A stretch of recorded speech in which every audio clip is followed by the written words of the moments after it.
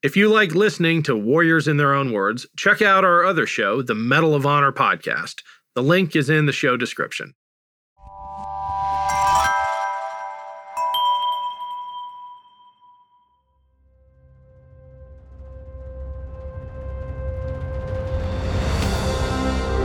I'm Ken Harbaugh, host of Warriors in Their Own Words. In partnership with the Honor Project, we've brought this podcast back at a time when our nation needs these stories more than ever. Warriors in Their Own Words is our attempt to present an unvarnished, unsanitized truth of what we have asked of those who defend this nation. Thank you for listening, and by doing so, honoring those who have served. Today, in the first of a two-part episode, we'll hear from Airman First Class Larry Sutherland. After almost being court-martialed, Sutherland was given a choice between staying in North Dakota or going to Vietnam. He chose the latter, first joining the other bad boys of the Air Force for brutal training in Hawaii, then deploying to Vietnam as a security policeman tasked with protecting his base from surrounding guerrilla forces.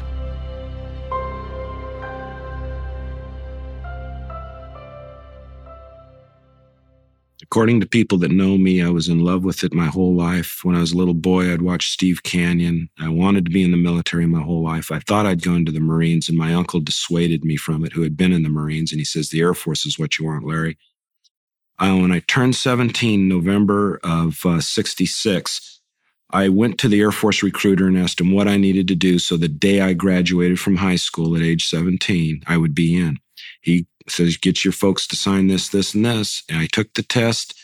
I think it was in the winter of 67. I was due to go in on delayed enlistment because people were trying to avoid the draft by going in the Air Force. So they had waiting lines to get in the Air Force. It took me from when I swore in to when I went to basic 3 months. So I was always 3 months ahead pay-wise of all my peers. But I was enlisted. I was in the Air Force at 17.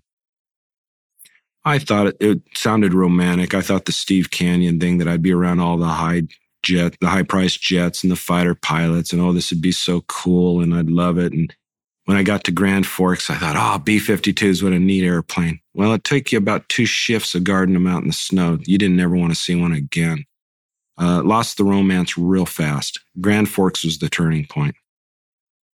We hated missile security. Guys like Sutton that got into missile security had a nice warm camper, could take a book out. Aircraft security had to hump B-52s in the snow, and it was miserable work.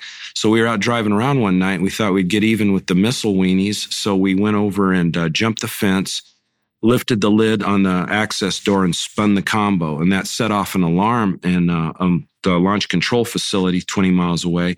And so, that could happen. A rabbit could run across the top or something. But when we went to the second missile silo and did it, B-52s were taken off out of Dyess, Texas, and out of Grand Forks heading for Russia. It's a true story. And the rumor went around is that they shot and killed us trying to do number 2. But what happened is a guy dropped a lighter that had 804th SPS, Dave the Loser, and that was the first guy they caught, and the dominoes went down after that. I was up for sabotage and court-martial, and when the case was over and I was found innocent, I was offered supply or Vietnam, and I took Vietnam. As a matter of fact, in a bunker in Phan Rang, somebody was talking one night about they shot 3 guys trying to break into a missile silo in North Dakota, and I says, I wasn't shot. We didn't break into it. We just spun the combo. 2 guys went to prison, and I went to Vietnam. No, I had my volunteer statement in for Vietnam, just like Sutton, the rest of us. We wanted off that base. Sutton was not in trouble, by the way. Him and Jack Klein were one of the ones that first volunteered. But the word got around fast. You wanted to get off that base. They were looking for meat. And so I got on the list. As a matter of fact, Jim Benton, he got passed over. He never told us his father was a general in the Air Force until much later we found out. That's the only time he pulled strings. He called his dad and said that somebody was getting paid off to keep him from going to Nam. And the next day he had orders, and he was sitting next to me on the airplane. And we made it, got our wish.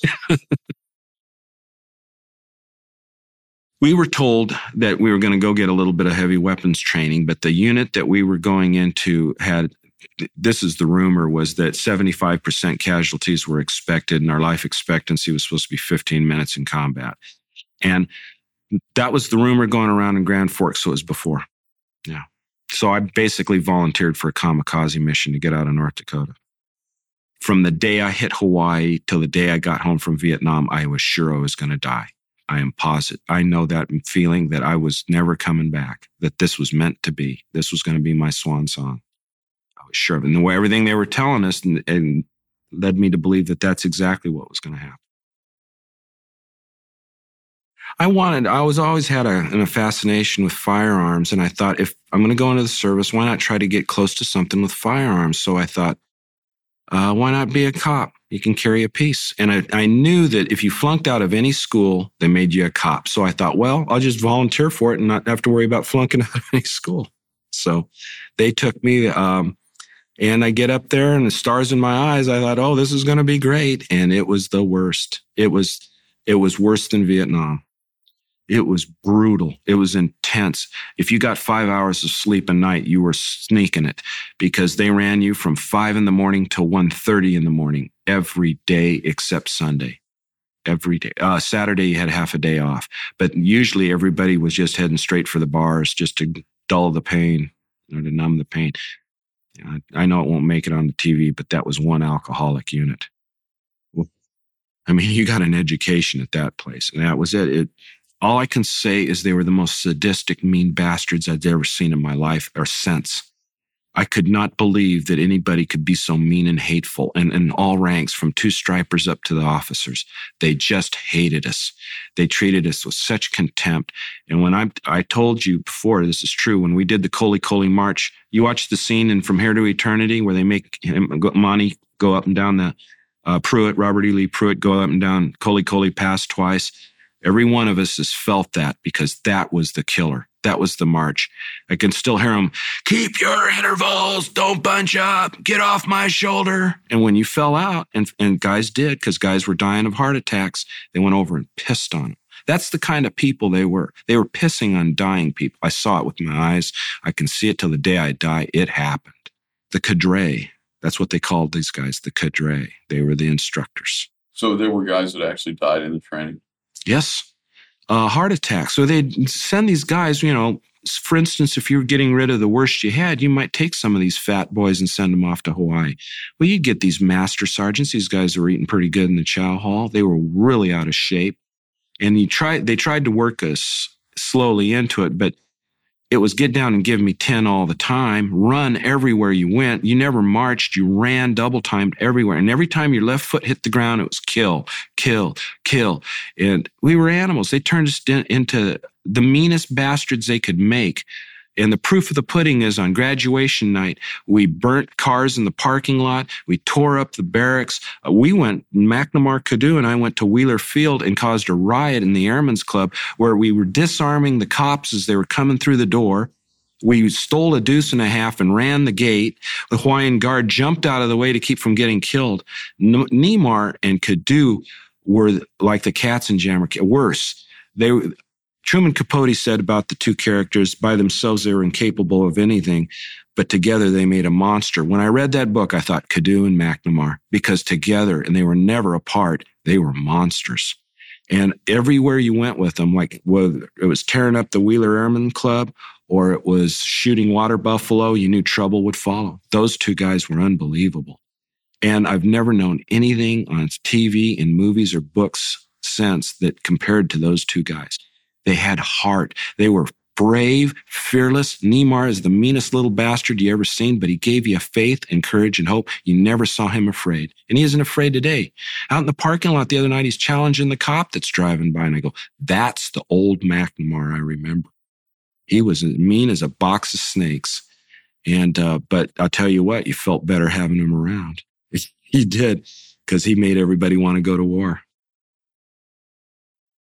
What happened? I'll tell you a true story that Colonel Fox at Schofield Barracks marched us as a formation to the base theater and made us watch The Devil's Brigade when it came out. And prior to the movie being rolled, I never paid to see The Devil's Brigade. We saw it as a unit. And he says, this is what you guys are all about, the best and the worst. And that's the truth, because some squadrons sent the best men they had, some sent their trouble cases, and I was one of them. McNamara was one of them. Blue was one of them. Tom Ryan was one of them. We were all the bad boys of the Air Force. Instead of prison, they gave us Schofield Barracks, which was just like prison. You can call it a garden spot of the Pacific. I saw the butthole of Hawaii. That place was awful. Lieutenant Karbowski's group was the group I was in. That was the 28 men. That was heavy weapons section, because we had other sections that just drove QRTs and guys that were basically like light infantry, but we were the heavy weapons guys. I got there May 23rd. We graduated, I think it was August, or we left country August 27th, or left Hawaii, Schofield, Hickam. They kicked us off Schofield for the last 3 days. They put us in a hangar to keep us away from everybody. We were sequestered. We were junkyard dogs. We were just mean. They had to keep us somewhere, so they put us in an open hangar on Hickam, bunk beds on the hangar floor until an empty plane came through and they could get us to war. We were at a fever pitch.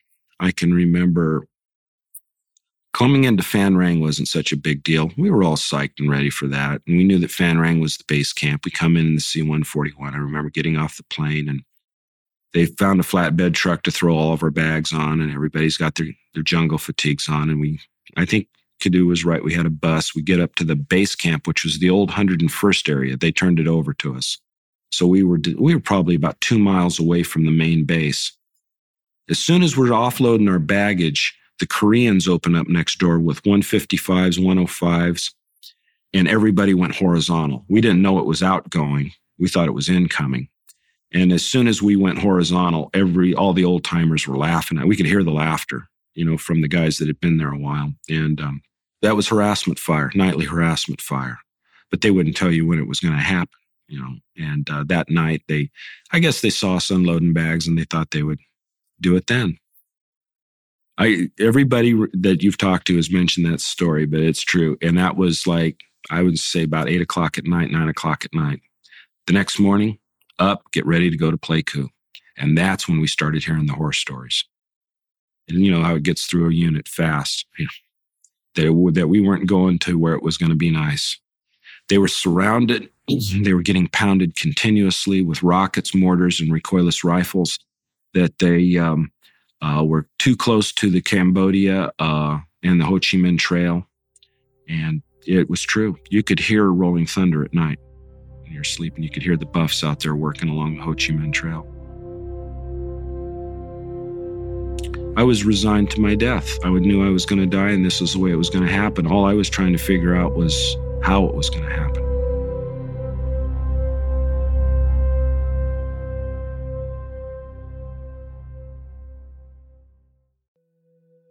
It was said that on the ship that traveled to the POW camp, the conditions were so horrible and the hold was so crowded that men would simply die standing up. Letters from My Father is a new docuseries podcast starring Jack Quaid from Oppenheimer and The Boys. It's the story of one woman who retraces her World War II veteran father's steps after he was captured by the Japanese and kept in one of the most notorious POW camps and had to find a way to survive. You can find Letters from My Father from Voyage Media anywhere you listen to podcasts.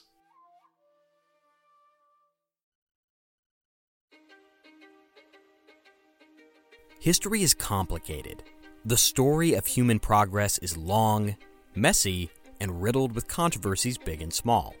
On Conflicted, we dive headfirst into history's most infamous events and contentious figures. We try and untangle the good from the bad, the fact from the fiction, and the monsters from the misunderstood. Was Genghis Khan a murderous butcher or a civic pioneer? Did the Allied powers go too far in firebombing the German city of Dresden at the twilight of World War II? And how did the Marquis de Sade acquire such a sinister reputation? And was any of it true? These are just a few of the tough questions we wrestle with and investigate on Conflicted. So if you love history or just enjoy a good story, please join me, your host, Zach Cornwell, for a fascinating new topic each and every month.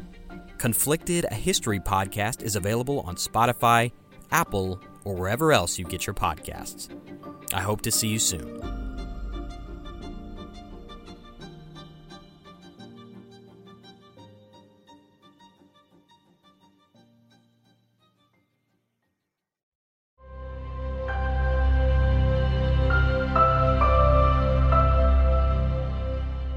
they lined us up on the runway there, getting us ready to go to Pleiku, brought a C-130 over to put us in. One man was so paralyzed with fear that he collapsed. And Sergeant Taylor says, pick him up and throw him on the airplane. Well, he regained his legs in flight, but he could not walk. He was trembling with fear. We got on the plane. Then Taylor was telling us we were going to come off the plane shooting. And so we're all psyched up. We're all scared to death. It's like D-Day for us. We're flying over the channel, basically. But instead, it's the Central Highlands we're heading into. It took about half an hour maybe to get there. I remember the back door opening up, and I thought, what's going on? We had already landed, and I didn't know. It was the C-130 was such a nice glide that when the back door opened up, I saw runway, and I said, we're here. So everybody's jacking rounds into it, putting it on safety. And as the plane stopped, Taylor had us come off on both sides, come around and secure the airplane. And we're all ready, in position, securing the airplane. And that's when the aerial port came in with their skip loaders, and they're laughing at us. And about then I heard the whap, whap, whap, whap, and I see the diving board and the swimming pool. And I thought, this isn't going to be so bad. Well, about 6 hours later, I found out different. But it was, Taylor had us psyched. He had us ready to kill coming off the plane. And it was very well done. A beautiful deployment coming off that plane. And if you read the after-action reports, it says August 28th, 1968, B Flight, Heavy Weapons Section, 822nd Combat Security Police Squadron arrived today. Well, the prior unit that had gotten there before us, the first Safe Side unit that got in there, left such a bad impression on everybody. Left such a bad impression on everyone that was there that when we showed up, they figured we were just more of the same. I can remember walking up a street, trying to mend fences with the 633rd, telling this guy, we're not such bad people. We're just like you. We only went through more hell in training. About that time, I hear thump, thump, thump, thump, thump, thump, thump. And it's Mar Barracks, and I'm looking, and this guy comes flying out of the second floor door over the handrails. Super cop! And he's got his arms out like Superman, and he lands flat in the mud and knocked him cold. And I looked at the friend and I says, well, there's still some of us that think we're pretty cool. And I've got witnesses that really happened. The guy could have killed himself, but I heard him running the full length of the hooch on the second floor. Thump, thump, thump, thump, thump, thump. Super cop! And he was flying through the air. He's the one that passed out drunk on me the night they came through the fence at Phan Rang and wouldn't wake up, and I had to defend the position myself because he was drunk. The alcoholism was rife in that unit. Unbelievable. Ed Sabota died of cirrhosis of the liver. He had cirrhosis of the liver when he was 21. It was madness. It was so bad, Colonel Fox had to stop it, and he had to put out an edict that anybody caught drunk would be sent to prison. Well, we were driving. They gave us the Jeep with the .50 caliber, went right to work. Quickie 1. The original name was Rat 1, but Taylor didn't like it, so he changed it to Quickie 1. So we get into Quickie 1, Tom Ryan, Stinky, and I drive around the perimeter, and an A1 Sky Raider came back, and it still had ordnance left on its wing. Well, they couldn't land with live ordnance, so they'd drop it off the perimeter. And when the bombs went off and the napalm was rolling, threw the helmet on, I don't smoke, but I took a cigarette and was puffing on it. And then I started hearing the horror stories about what happened at Tet when Pat first got to Pleiku. And we realized that this is the real McCoy. This is the real thing. And it wasn't a couple of days before we started having, and you could see at night when you drove by buildings, you could see the holes, the shrapnel holes in the side of the building from the rocket attack. It was weird. It was like a Christmas tree looking building from all the lights coming out. And it was what they were shrapnel holes. And I thought, looks like they've seen some action. And it didn't take long before we started seeing it. You could tell all the newbies because they had all the crisps, looking new stuff. The old timers look like cowboys with the quick draw holsters and the Montagnard bracelets and the accoutrements sewn onto their gear. And you would stand guard mount right there with the 633rd Security Police Squadron. And then the sergeant would come out and give you the local intelligence report. I cannot think of a night he didn't tell us we were surrounded and we're going to be hit that night. But we knew the good intel came from the Mamasans in our hooch. They would tell you when you're going to get hit. The hooch maids were contract civilian employees that came and did your laundry or did the dirty work on base, and you paid them $5 a month to iron your fatigues, spit shine your boots, make your bed, do all that. So you could focus more on your job instead of trying to be GI sharp. And they were there. They would come in at 6 in the morning and leave at 4 in the afternoon, and they would beat your clothes on a rock with water poured over it from a hose. I mean, no washing machines. It was real primitive. But every uniform got that red Playku mud in it. And that was the neat thing when you came back from there, because you had this kind of pink patina to your fatigues that said you'd been to Playku. And some of us call it red clay commandos, Playku commandos. They're Playku cowboys. Pat Doone's one of them. The mama-sans would say, I say, Mama-san, you shine my boots, you make my bed tomorrow? I said, no come tomorrow, VC hit tonight. They were right. They would be right. And they said, we no work tomorrow, VC hit tonight. And like Caduce said, it was between the 19th and the 23rd that you had the bad ones in the beginning. That's when they really put it on you. As a matter of fact, when Johnson stopped the bombing of the North, it was 2 weeks later, we started getting them like every other night. When I heard him say he wasn't going to run for president, he was going to stop bombing the North, my heart sank. We were all sitting around the radio listening to that because we knew what was going to happen. We knew that a quick bomb in the North, that it was going to put that much more supplies on the Ho Chi Minh Trail, and the Ho Chi Minh Trail was a half-hour drive west of us. So we knew that they were going to start resupplying the VC, and the NVA would start hitting us harder again. I have the photograph I can show you. It was a huge fireball, and I was standing at night on the runway because they didn't take off or land at night. The runways were closed. You didn't want to put runway lights on during a rocket attack. So it's black out on the base. The rockets are impacting. I'm looking around. I'm thinking a 360-degree John Wayne movie. It's like Cinemax. I'm just loving this. And when it finally hit that fuel bladder and the explosion happened, the concussion knocked me down. And I could hear shrapnel whistling through the air. And that's when I did the low crawl into a bunker. From that point on, it became real. Then I realized it wasn't just a movie. It was real. This was really happening to me. It was beautiful, though. It was the night, pitch black, and then the colors coming off that fireball. And here I was, 18 in Vietnam, going, wow. You've never seen that before. As a matter of fact, Colonel Fox, in his book, our commander wrote a book about air base defense, and he shows a photograph of that POL area, and he says the most poorly designed base in Vietnam, Pleiku. And he says because it was so vulnerable from all sides. You felt like you were just a duck in a shooting gallery, and you just trying to, maybe it was just better to find a deep hole instead of running around. Now, if you were in the Quickie 1 or in a QRT, you weren't in a bunker. You were racing to the vulnerable areas. But if you were in a bunker or in a tower, you just had to gut it out. That was one of our Ranger sayings, is just gut it out.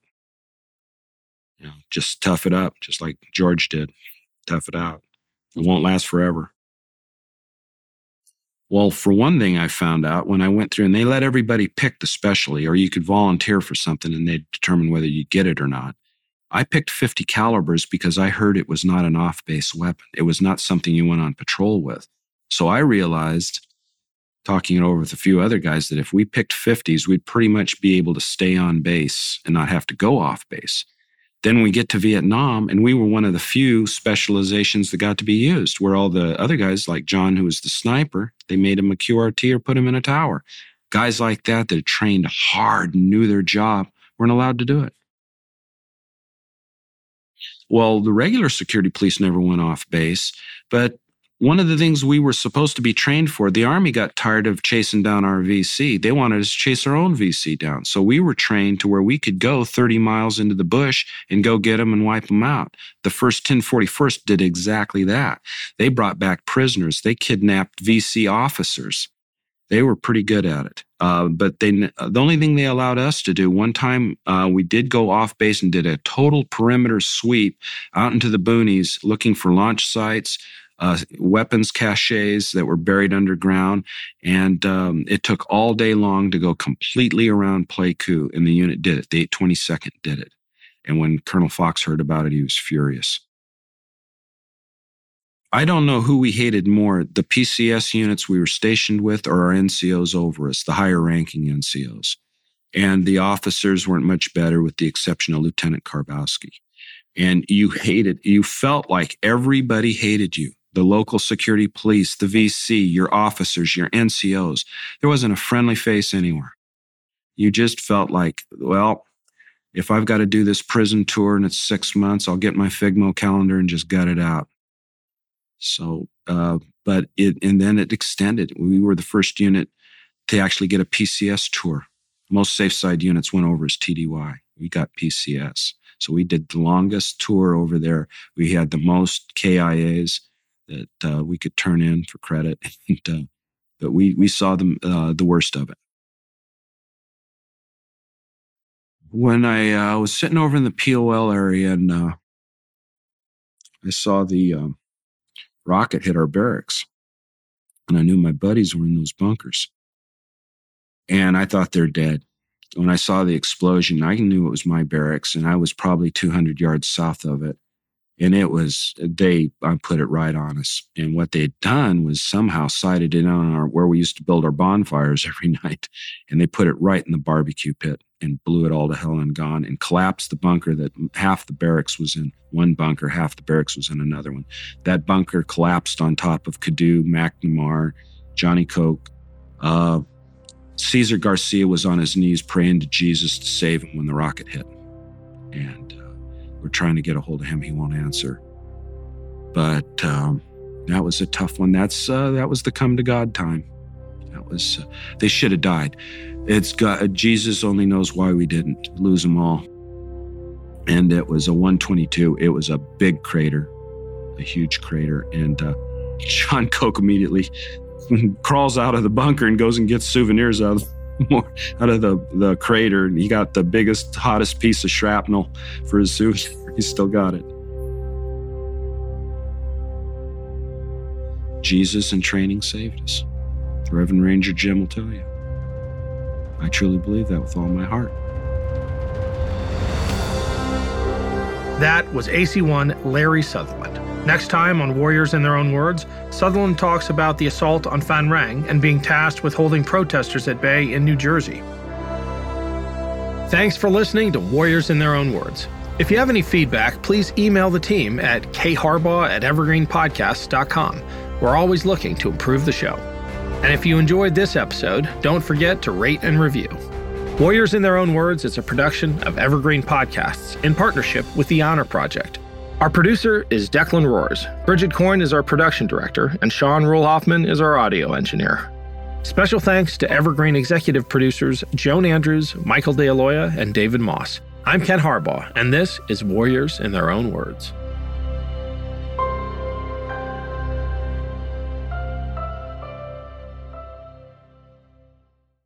With Lucky Land Slots, you can get lucky just about anywhere. Dearly beloved, we are gathered here today to... Has anyone seen the bride and groom? Sorry, we're here. We were getting lucky in the limo and we lost track of time. No, Lucky Land Casino, with cash prizes that add up quicker than a guest registry. In that case, I pronounce you lucky. Play for free at LuckyLandSlots.com. Daily bonuses are waiting. No purchase necessary. Void where prohibited by law. 18+. Terms and conditions apply. See website for details.